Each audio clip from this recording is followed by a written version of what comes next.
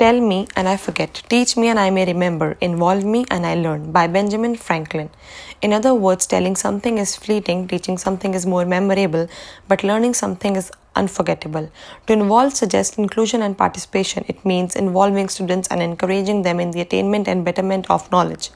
On this note, today on March 25, 2021, I, Gurleen Kaur Chawla, will reflect on my learning journey throughout the course LDRS 623. From day one, the course has been a source of enlightenment for me as it has helped me polish my concepts on developing educational curriculums. Unit 1 helped me to gain insights on the topic of storytelling and project-based learning. Classroom discussion, reading material, and the various activities conducted during the Zoom class and the pre-class work helped inquire more about the topic. The concept of storytelling and project-based learning are my key takeaways from this unit. I learned that stories have been used to express valuable ideas since ancient times and are being used nowadays to help students grasp the material at a deeper level. In comparison, project-based learning allows students to acquire useful experience and expertise by engaging in the activity.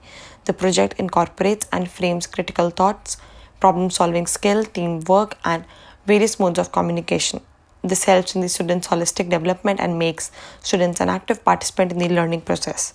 To set the stage for project-based learning in my school, I will consider various factors ranging from staff readiness for change to parent support for student-centered learning. I will check if project-based learning will align with the school's mission, vision, values, along with the barriers we might anticipate.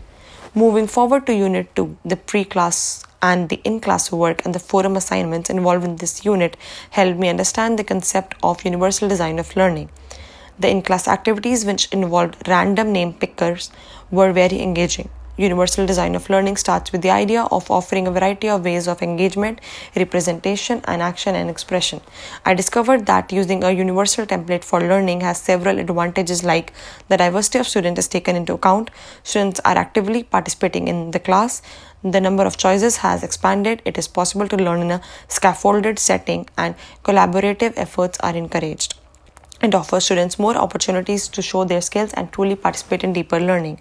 On the part of teachers, the curriculum is planned and accommodated according to the students' learning needs and demands. As an educational leader, I will use universal design of learning in my school by removing barriers to teaching and learning, like employing special educators, making resource rooms for students with special needs, and using visual, auditory, kinesthetic, tactile, and other sensory methods to teach the curriculum. Coming to Unit 3, this unit's work and learning matched my preferred learning approach of accomplishing the end goal through understanding by design.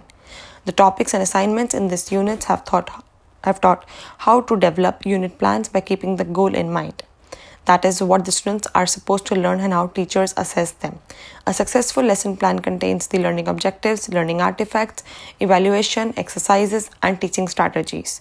This was a new concept for me, as back in India, I have never made a lesson plan with reverse engineering methodology, which entails deciding the end goal first and then determining suitable learning objects and then designing realistic learning exercises and teaching methods to achieve the end goal. UBD is not an easy planning process. Thus, I will make my teachers and other educators aware of the key points that I have learned from this unit when using it in my school. That is, to think big. That is, the end goal that the teachers wish to achieve from the teaching learning process. Secondly, to start small by planning 2 or 3 units a year and work collaboratively as it helps for feedback. Unit 4's work and learning matched my preferred learning approach, as being a special educator. Differentiated instruction is what I employ in my classroom. Secondly, the primary aim of the teaching learning process is deeper learning. The in-class activities and breakout room discussions help me understand and learn about differentiated instruction and deep understanding. Talk with peers help to learn about their experiences and perspective regarding the topic. I found that the primary objective of DI is keeping the end user in mind. The essence of DI is to keep in mind that every student is unique and strategies that work well for some will not work for others. Deeper learning takes place when students understand the material well enough to generalize the teaching in daily life. Teaching up is a new concept that I'd like to stick for a long time, in which teachers prepare challenges for advanced students and then scaffold those tasks so that any student will complete them successfully. As an educational leader, I will use this strategy to include students with special education needs and involve them in deeper learning through differentiated instruction in content, process, product, and learning environment. The Unit 5 activities were based on creating a learning culture in the school. The role of school leader is to instill a learning atmosphere in the school. Creating a positive learning experience would help learners reach the aim of deep learning, which is essential for effective instructional programs to meet the end target and accomplish the purpose. By eliminating as many obstacles to learning as possible, I learned how to build a healthy and supportive learning community in the school. Secondly, school administrators must ensure that teachers are mindful of the curricular priorities and are familiar with the models like UBD. A third aspect is to ensure that all students are challenged on one side while still receiving academic assistance on the other. As an educational leader, I will remove barriers for both teachers and students to create a learning culture. This unit was most interesting one for me. Hence, I used the nuggets learned from this unit to create an action plan for my school. Thus, this course helped me observe the concept required to develop educational programs and curriculum through project-based learning, universal design of learning, understanding by design, differentiated instruction, and by creating a learning culture.